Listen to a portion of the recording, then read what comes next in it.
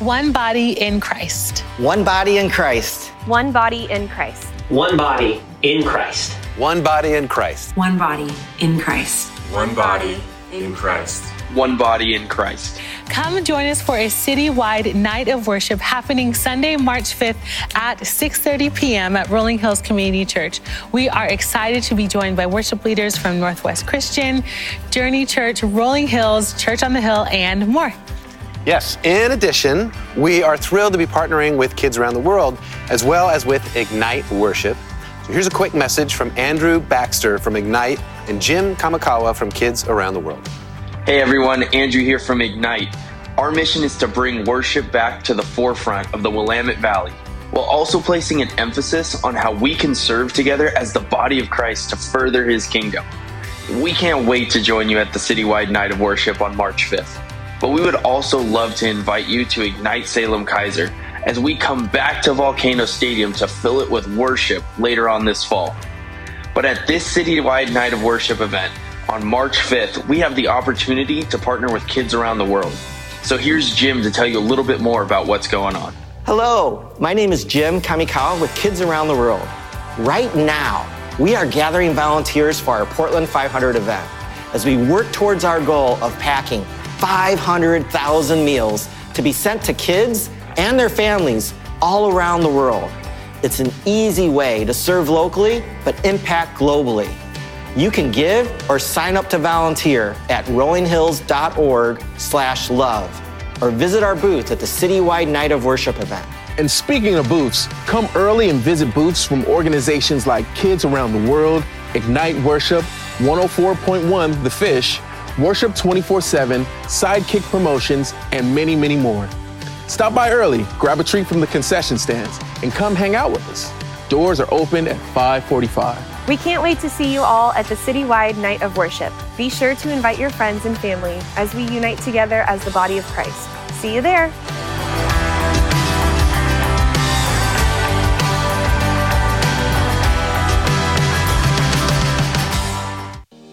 Every year, we dedicate 1 month to highlight the ways God has used the generosity of our faith family to demonstrate His love to people in our community and around the world.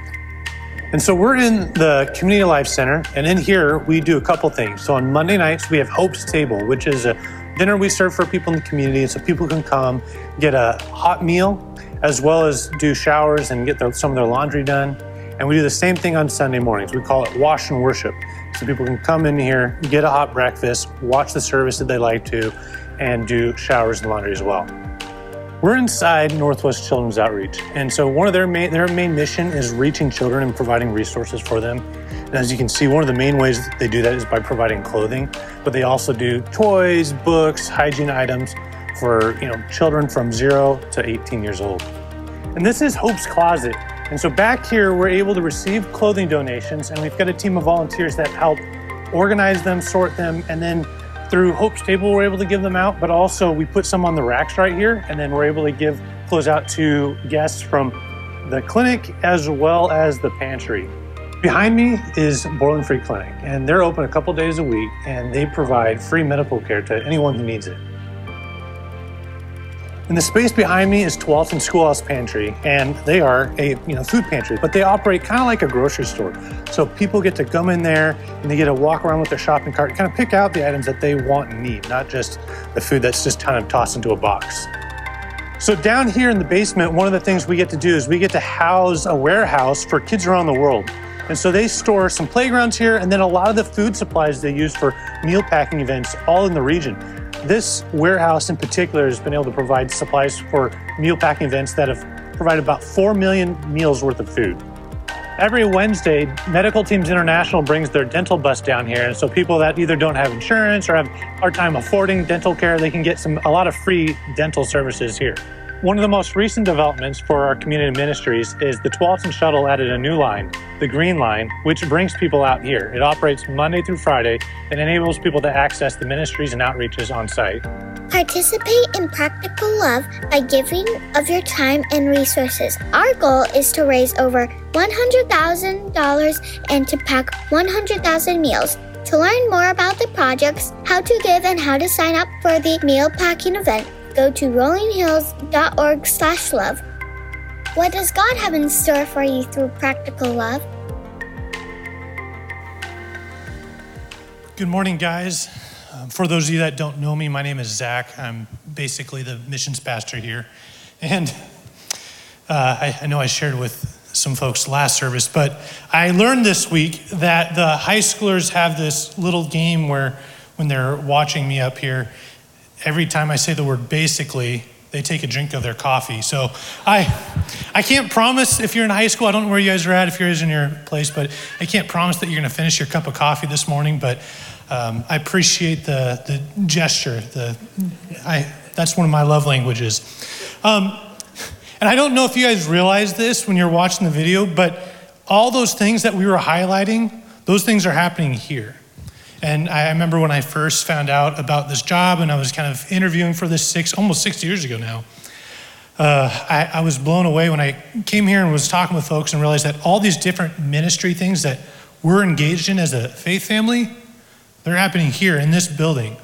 And so like that blew me away, and that's largely in part because of practical love, because of the generosity of you guys, our family. And I want to share one story with you guys, one of the impacts that we get to have.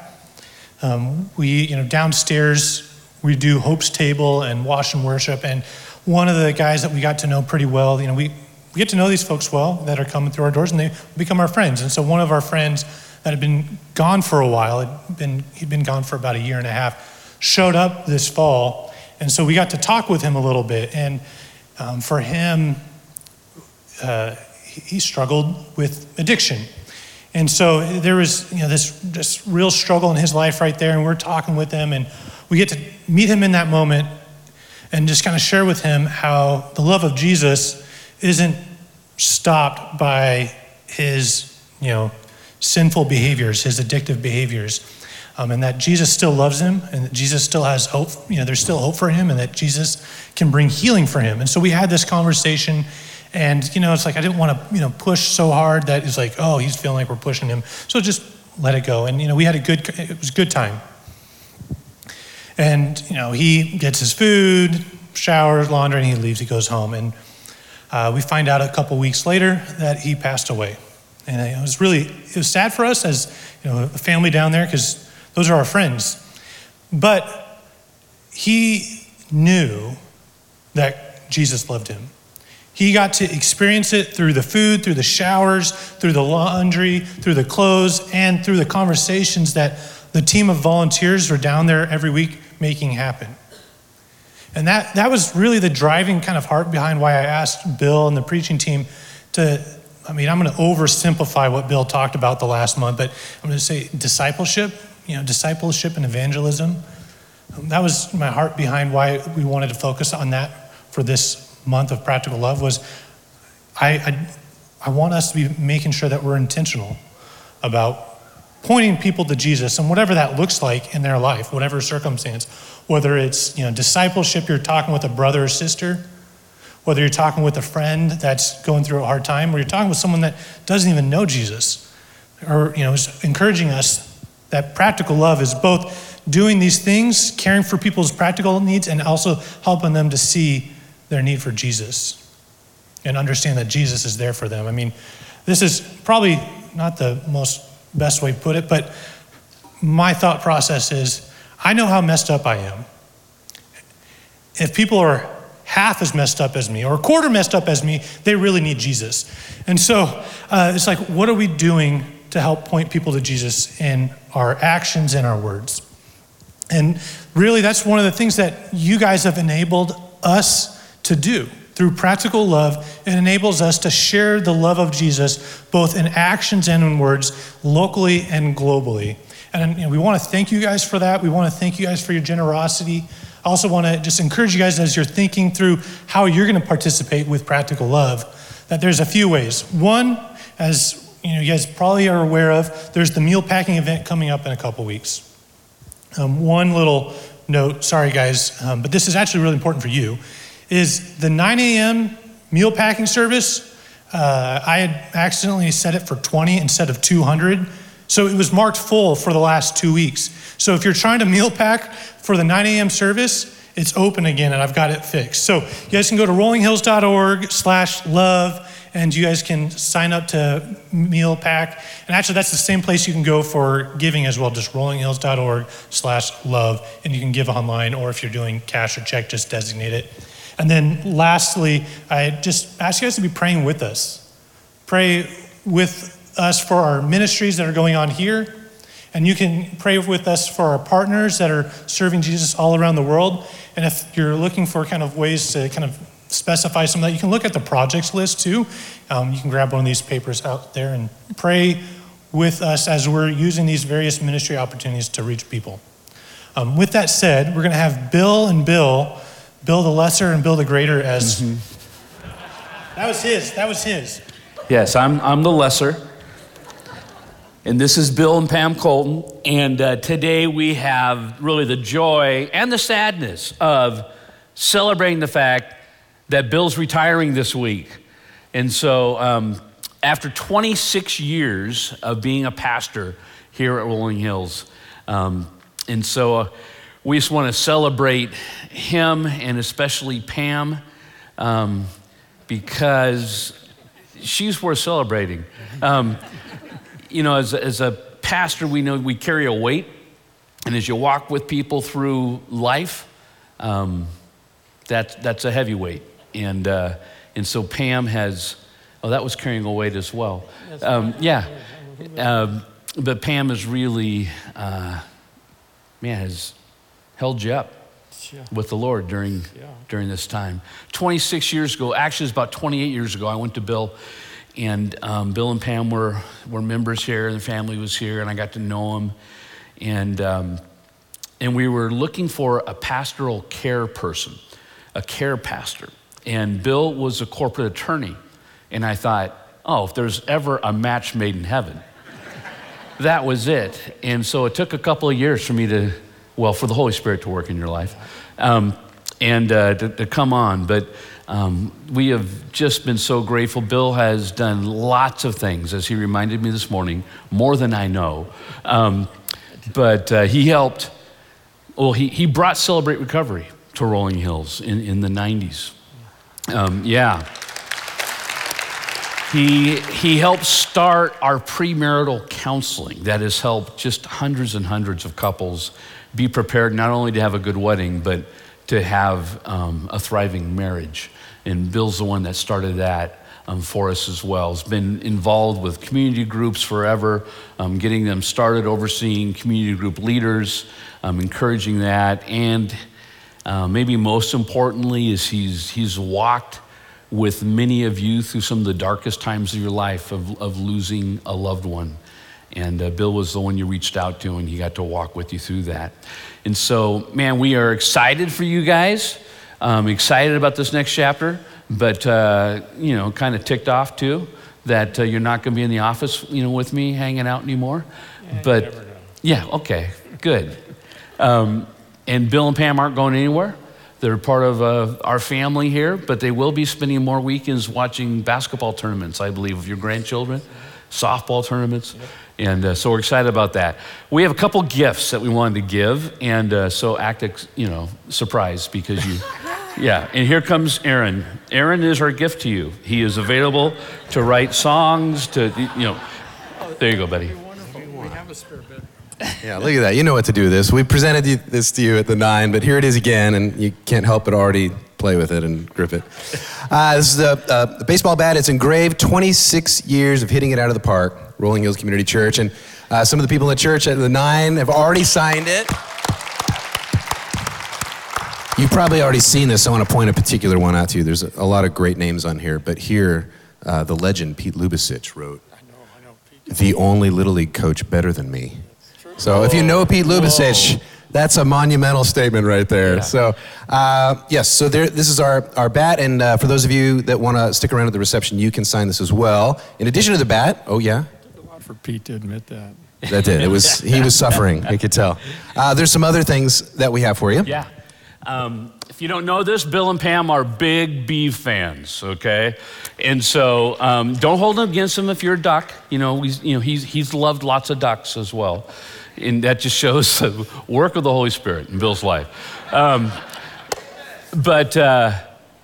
for Bill and Pam, we got them season tickets to the Beaver football season this upcoming season and to Beaver baseball next year. And so we're excited about that. And we have some cash to go along with that so you guys can eat plenty of hot dogs and buy all the swag you want to be ready for those games. And so we're excited about that. Yeah. But now, for those on staff, we know that Bill has often, being a great Irishman near the land of Limerick, he would often author and write his own original limericks as sort of a parting statement and gift to people on staff. And so we knew it was only appropriate that since he's been dishing out limericks, it's time for him to take one. So we've written a limerick for you, your parting limerick. So here goes. There once was a lawyer named Colton who found practicing law was revolting. So he's pastored and cared, and our burdens he's bared. Now we all hope retirement is golden. So there you go, bro. Love it. All right, it's the best I could do. Elders come on up. We're going to pray for the Coltons as a family, and Bill gets to speak. Yes, I know.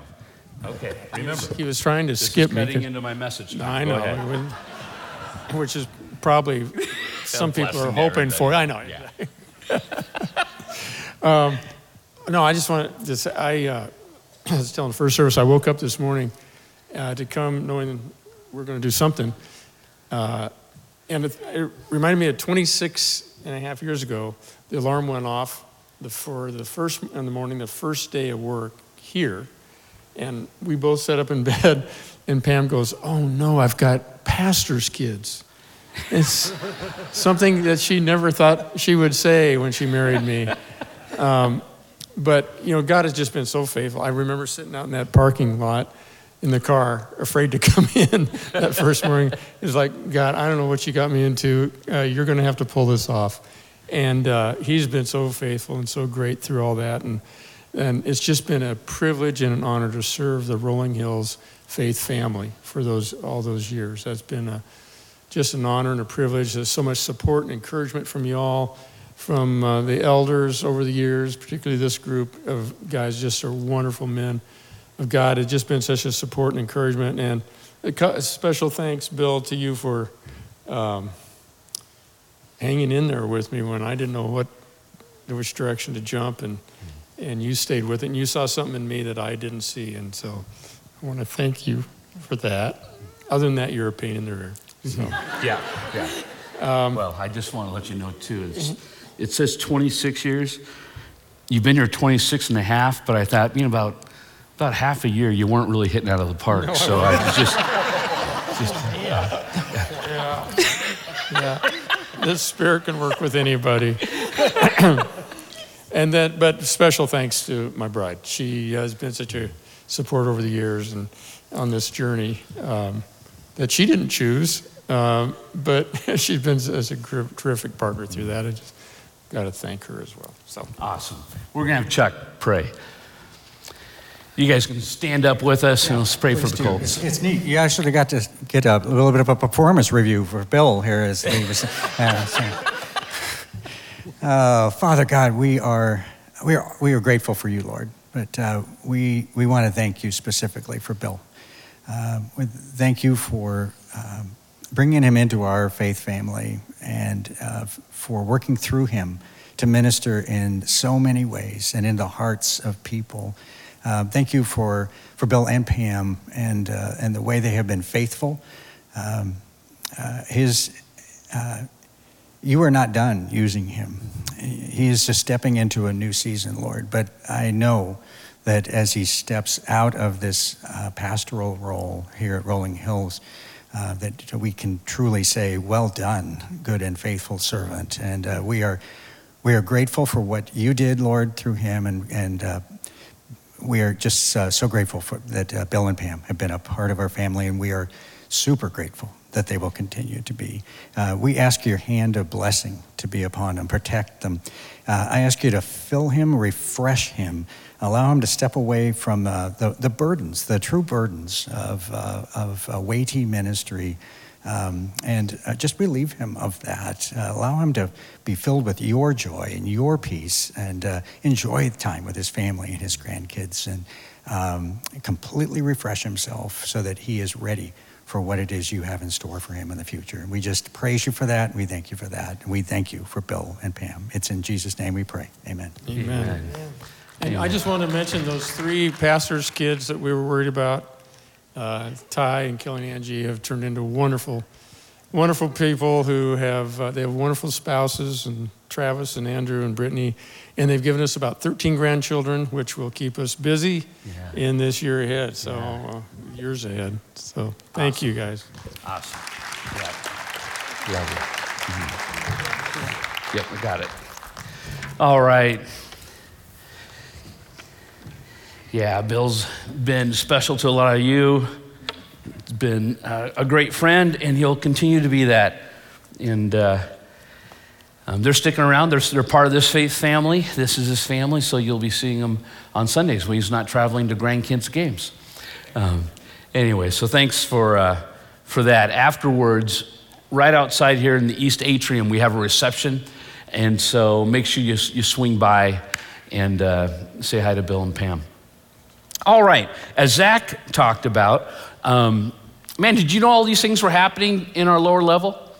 I know some people do know, some people have never been down to see it, but it's just one of the things I'm most thankful for as a faith family, that we get to step into the needs of our community, not only trying to do stuff that make us feel good like we're trying to do stuff, but things that are actually having an impact on many, many people's lives. And one of the results of that is, our cities and counties, they know what's going on here and are so thankful for it. And as a result, just last month, they started sending, are making a bus stop here at Rolling Hills. And so downstairs, that bus stops and parks right in front of the pantry and the Borland Free Clinic, so people can get to the services that are happening here. I think we're the only church in Oregon with a bus stop. And that's because of our local officials. So thank you for that. It's really, really an answer to prayer that goes back a long time, that Dave Carr dreamt about, and God has seen it happen. Now, as Zach said, as we're kind of planning out this month and looking at what we were going to talk about, we were saying, let's just kind of camp on what our mission is, to reach the world one person at a time, as we learn to think, love, and live like Jesus and reproduce that in the lives of others.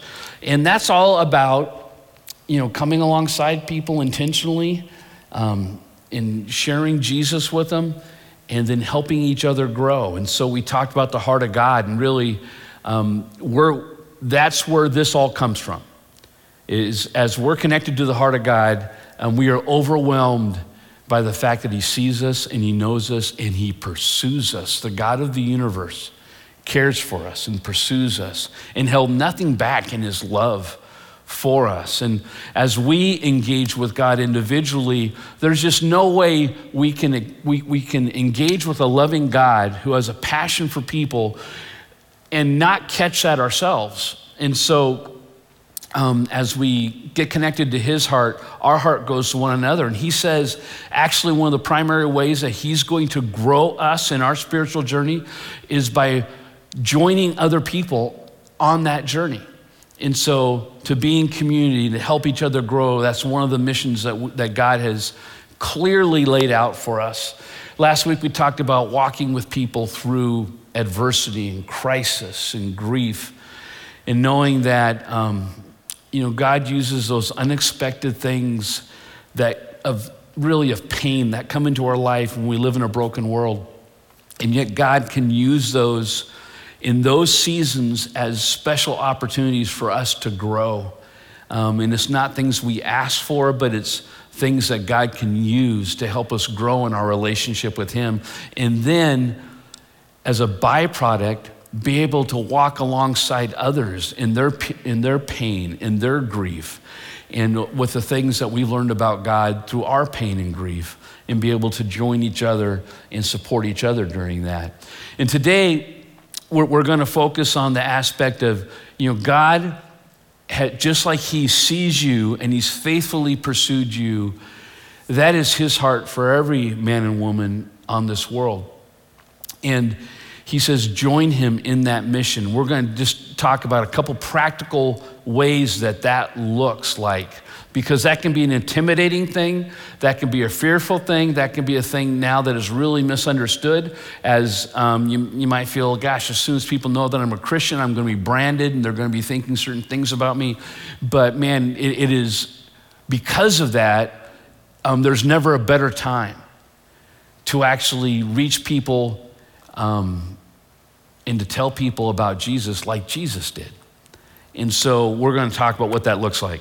Now, one of Bill Colton's favorite verses is Matthew 4:19. And it says this, follow me and I will make you fishers of men. And this is Jesus talking to the fishermen along the shore of the Sea of Galilee when he's asking people he begins collecting his disciples. Who's willing to come along and follow me? And that is I will, he's talking to fishermen. He says, now I'm going to make you fishers of men. And that is not objectifying your friends or my friends. That is not saying, okay, now we have a competition, a fishing competition. How many people can you catch? It is not saying that at all. What it is saying is that there's a whole population of people out there that don't realize the God of the universe loves them, sees them, and is pursuing them. And I want to help you learn how to let them know that they're loved. And so that's the heart of Jesus, that's the heart of God, and that's the heart that he's invited us into to share. And so he's saying, I want to teach you how to reach people and bring them not to a church, not to a building, but bring them to their Savior. Bring them to the one who created them to have a relationship with God, and it is in that relationship where their deepest needs in life will be met. Needs that we're all pursuing, like I want to know my life has purpose. I want to know that I am of value and worth. I want to know that is it possible to have a life of peace and joy and contentment? How can I know those things? How about my identity? Where can I find an identity that will not be tossed by the current thinking of our culture, but is rock solid no matter what happens in my life, where I can be secure in who I am? And all of that is found in a relationship with God. And God says, join me in letting people know about this good news. And so that's what Jesus was doing on the shores of the Sea of Galilee. That's what Paul did all throughout the New Testament. You read the book of Acts, that was Paul's deal. He was going around the world, to Asia, to Europe, and letting people know the good news of Jesus, that there's a guy that loves them and is pursuing them and has made a way for them to be forgiven and reunited with God. He finds himself at one point, just when he's entering into Europe, in Greece, and he starts in northern Greece along the coast in Thessaloniki, and he preaches about Jesus, and he's being invited into synagogue because Paul is a scholar, and so he has a pedigree, he has a resume that's impressive. And so as he goes to these towns, he goes to the synagogue, and the Jewish leaders invite him to speak at the synagogue. And so he goes to Thessalonica, he speaks about Jesus. Some people reject him because they don't believe that Jesus is the Messiah. Some people embrace him and start following Jesus. And but the ones who reject him are mad, and they want him out of here because they think he's teaching heresy. And so they chase him out, and he goes to Berea, and the same thing happens. And he gets chased out actually by the Thessalonican Jewish leaders who follow him to Berea and chase him out of Berea as well. So fearing for his life, they put him on a ship and they sent him to Athens. And so he's down in Athens by himself. And he's just learning. He's just walking around and he's just learning about the people, what they're thinking, what they're believing. He becomes familiar with their artists and their poets, and he becomes familiar with their way of life and how they're linking their spiritual life into the rest of their life. And then it says in Acts chapter 17, verse 16, now while Paul was waiting for them at Athens, his spirit was provoked within him as he saw the city was full of idols. And what provoked, what that means is he was distressed. He was moved, and his heart hurt for the people because he was seeing that they don't know God. And they're living a life that is not going to lead them to the things they're seeking. And so his heart was moved for them. And he wanted to give them good news. And so he goes to the synagogue there. He starts teaching, and eventually he's invited. Maybe you've been to Greece. You've been up on the Acropolis. Part of the Acropolis, there's a rock there that's called Mars Hill. And he ends up being able to speak to some of the great thinkers and philosophers of that time. And he tells them the good news of Jesus. But it's all spurred on because he had a passion and a heart for the people in Athens who were lost. And so as I think about that, I think of, when I see people in our country, in our city, and I see them acting in a way that is obvious they don't know God, they're not pursuing God, they're acting in a way contrary to God, how does my heart respond? And sometimes my heart responds with, oh, God's not happy with him. He's probably going to get him. Or he should get him. Or how foolish these people are. And Paul's heart was moved with compassion and motivation to want these people to know the good news. Where did he get that? From Jesus. From hearing about Jesus. And how did Jesus deal with people? People who were rejected by the religious leaders were accepted and welcomed by Jesus. They sought him out. It says the tax gatherers, the sinners, the prostitutes, the lepers, people who were sick because the religious leaders thought they were sick because they must have sinned and God's punishing them. Jesus went and touched these people, valued these people. Now remember this, Jesus is the Son of God, God in the flesh. And yet, he in no way acted like he was better than people. But he so welcomed and valued people that they wanted to be with him. And it frustrated the religious leaders. And so in our lives, as we see people around us living all kinds of different ways, do we have the heart of Jesus? Or do we have the heart of condemnation?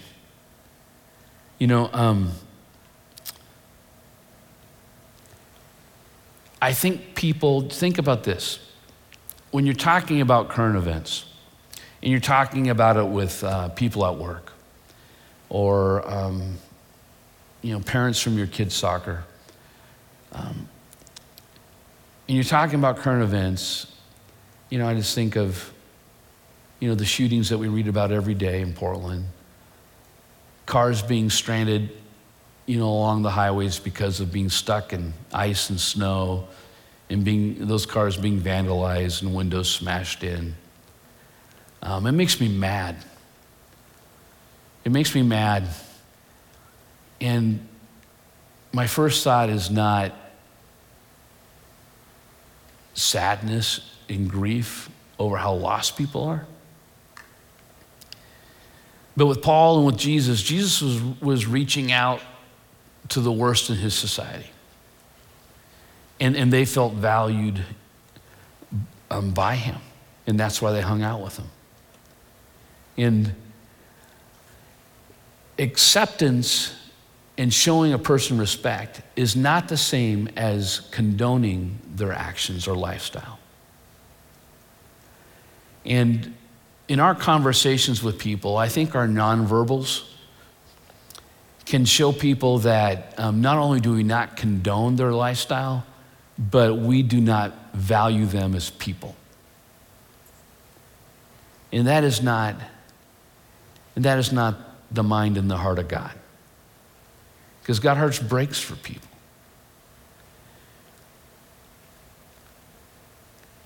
So when I think of people seeing my response, people who know I'm a Christian, but they don't, but now they're seeing my response to things that are going on with people who I don't agree with, in their mind are they thinking, self-righteous, self-imposed judge of the world, just another Christian.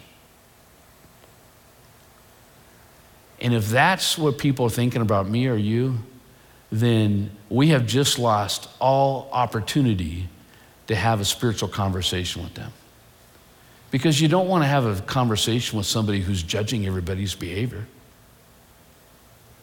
You want to have a conversation with somebody who's safe.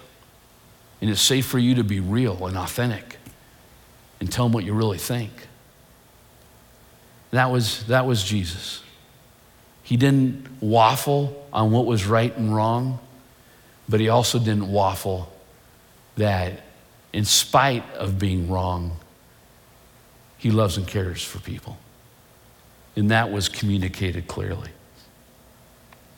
Now back to Paul in Acts chapter 17. So he goes up on Mars Hill on the Acropolis, and he has a chance to talk to the philosophers there. And one of the things he says is he doesn't attack them for how they're thinking. He doesn't say, oh boy, you guys are so lost. He actually compliments them and says, you guys are spiritually sensitive. I mean, it's amazing the lengths you have gone to be sensitive to gods that are out there. And he said, you guys have even gone to the length of, you have a statue and you worship an unknown God just to make sure your bases are covered. If there's one we forgot, then we'll just make an unknown God statue so that we're not offending that God too. And Paul said, I know that God. I know the unknown God. And let me tell you about him. What he's doing is he's showing them that he's listening to who they are and what they believe. And he's finding common ground now to bridge, to tell them good news about Jesus. And he tells them, hey, that unknown God is actually the God of all. He's created all things. He's given everything life and breath. No man has created him by their hands. He's the creator of man. And then he leads to Jesus Christ. And so Paul steps into opportunities by listening, by caring, and then leading them to there's hope. There's a God who loves you, who sees you, and is pursuing you. And you call him the unknown God. I call him Jesus. And as a result of that conversation, same thing happens to him as in other cities. Some reject him. He's talking to people that don't believe in resurrection. And so some of them are just, no, I'm philosophically opposed to the whole idea of Jesus. Some of them are going, oh my gosh, this explains the hole in my heart that I've been longing to fill. And it's filled in Jesus. And then others are going, I'm not sure if I'm ready to buy in, but I want to hear more. And in verse 34 it says, but some men joined him and believed, among whom also were Dionysius and Areopagite and a woman named Damaris and others with them.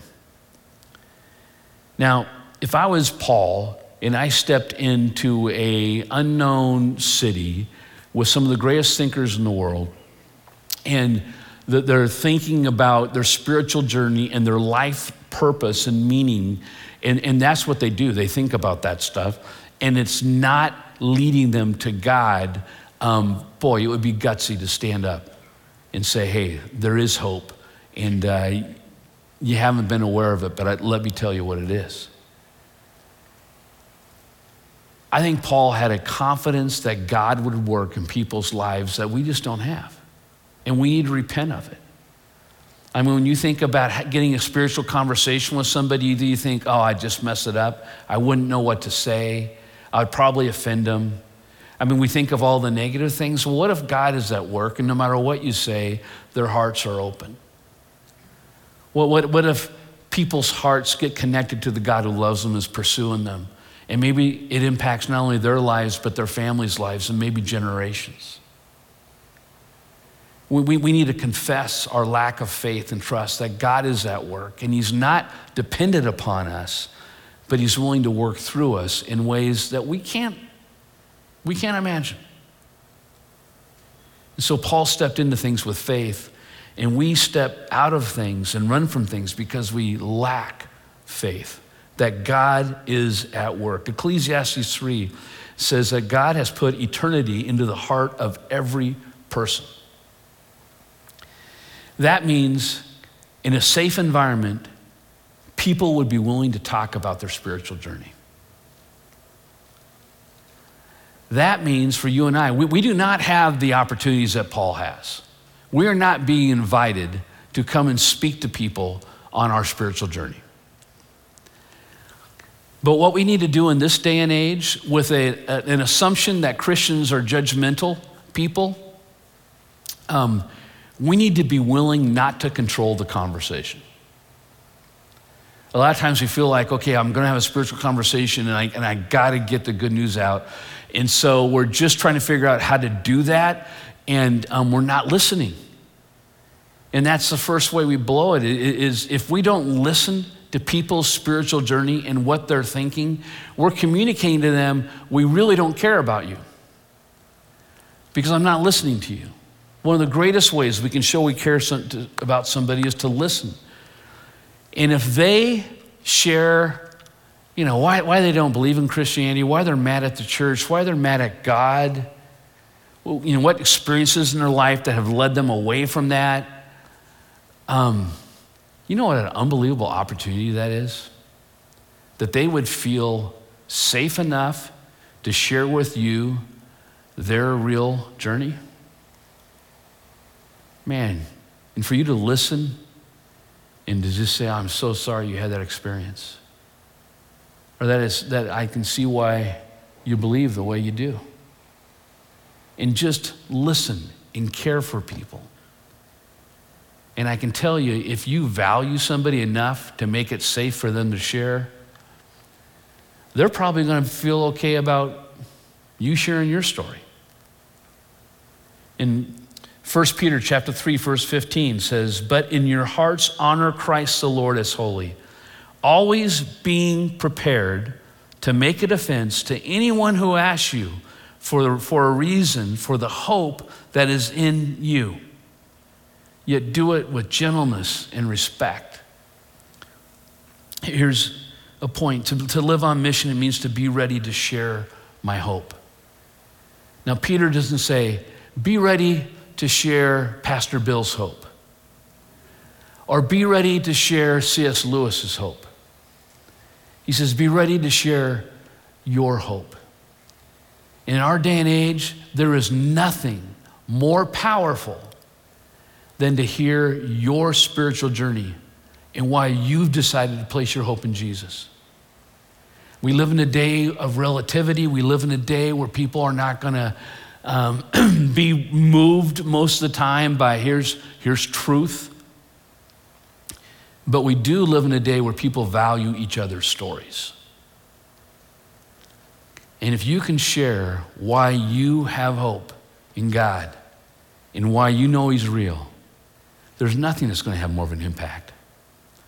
When I think about that, when I'm sharing my faith, I want to be able to share the hope in Jesus and share the gospel so people at least understand it. But usually, over the years, the majority haven't accepted Christ.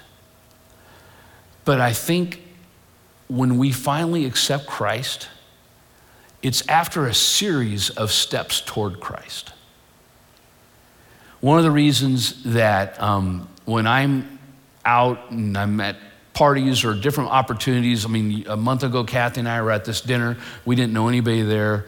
And I'm thinking, oh, I don't like those situations. But okay, we'll go.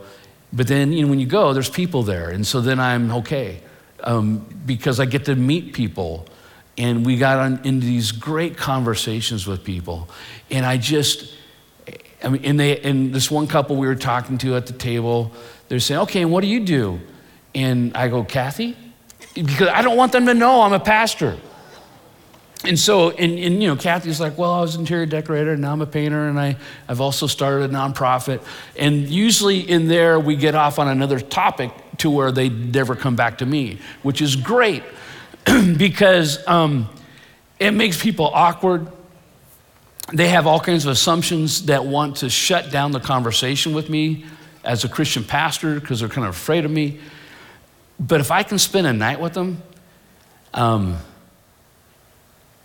they like me. And I like them. And I just made a new friend. And at the end of the night, if they find out, now what do you do again? It's like, well, I'm a pastor. I'm pastor of Rolling Hills Community Church. They're like, no way. Not because I've been dropping F-bombs, okay? But because I was engaging and I heard about their life, and I probably heard about things that they would think I would judge if they were thinking that, that they knew they're talking to a pastor, and I didn't, and we just kept talking and enjoying each other's company, and right there, at the end of the night, they find out I'm a pastor, and it challenges their assumptions about what a follower of Jesus is. And all of a sudden, maybe they're open a little more. And usually there's like about 25 of those type of encounters before somebody ever makes a decision to follow Jesus. And are we safe? Are we safe? And are you ready to share your story when the opportunity comes? Because if we're looking for it and we're safe and we care about people and it's obvious, we're going to have an opportunity. And are you ready to share your story? What God's done in your life, why you place your hope in Jesus Christ, and you're solid about it. Can you share that in a few minutes? I want to also put up a website for you because we need to get it to Jesus, as Zach was telling us. If we just say, hey, I have a nonprofit, or we clothe the homeless or feed the homeless, or we give medical care for people who can't afford it themselves. If we just say that and don't tell them why, then we're teaching them a false gospel. We're teaching them, aren't we great people? But ultimately, we got to get them to, hey, there's a God who loves you. And we've experienced that love, and that has just changed us. I mean, it changes how I see people. It's why we're stepping into these opportunities. Because he loves you, he sees you, and he wants you to know him. And that leads me to Jesus. This right here, Navigator's one verse evangelism. If you're thinking, okay, if you get into one of these conversations and they say, well, what do you believe? And you go, I don't know how to say it quickly. Then look this up. Because it just takes one verse, and in one verse, it gives a flyover of the hope that we have in Jesus. Okay? And so I've used it for years and years and years. I've used it enough to where I know it. I just need to remember one verse, and it kind of walks you through it if you remember that one verse. And I've written it on napkins at restaurants where I've been meeting with people. It's very easy to do. But if you need to get equipped with, how could I summarize my hope in Jesus, then that's a great resource for you, a great tool. But be thinking about your journey. And if somebody asked, what's your story?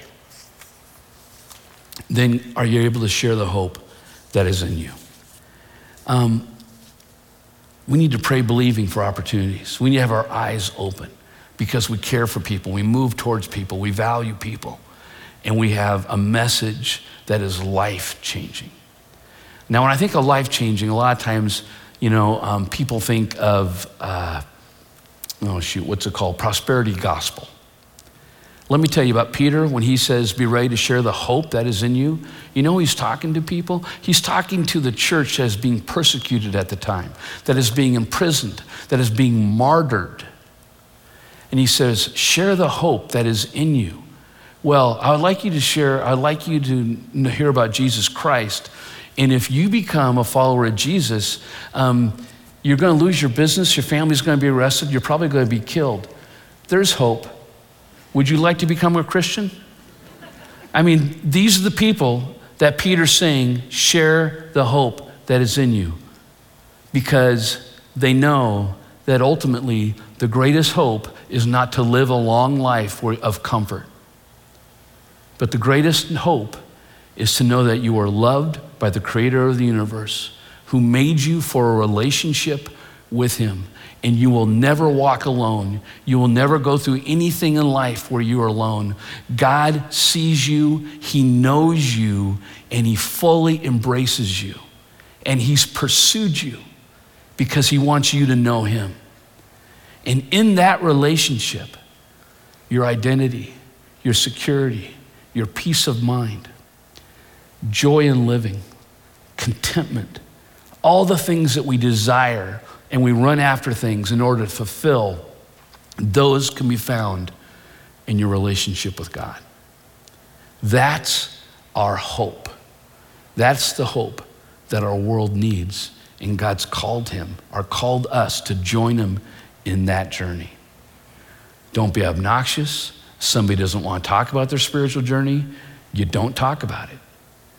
But if you care enough for people and you ask, and they sense you really do care, you'll get a chance to have some real genuine conversations that are very significant and meaningful and may lead to opportunities for you to share the ultimate hope that anybody can know. That's the hope that God asks and offers you. It's the hope God offers me. And so as we wrap up in prayer, I just want to offer that to you. And maybe you're on your journey and you're realizing that God's been trying to get your attention, that he's been pursuing you because he's gotten your attention. And maybe today is the day that you say, I put my hope in you. And so let's bow our heads, close our eyes. And if you're watching online, I invite you to do this as well. But if you're at a point in your spiritual journey and you never chosen to place your hope in Jesus, then I invite you to do that with me right now. And say something like, God, I know that you love me and you have been pursuing me. And I know my soul longs for more. And I believe that ultimately it's found in you. And so I thank you for your love. I thank you for your patience. And I ask you to forgive me as a result of what Jesus has done for me, so that I can be fully embraced by you, a perfect, holy, righteous God. Father, I thank you for making me your child. And it's in your name I pray, amen. If you just prayed along with me, I invite you to, as soon as we're done, to go out these doors, go into the atrium there, and there's a counter in the middle, and just let them know that you prayed along with me today. And they have some information, just a sheet of paper that has information, verses about what you just did, just to reinforce that, but also some ideas about how you can progress in your new spiritual journey you are with God. And if you're online, you can go to rollinghills.org/next steps, fill out that information, and we will send it to you as well. Let's continue to worship now.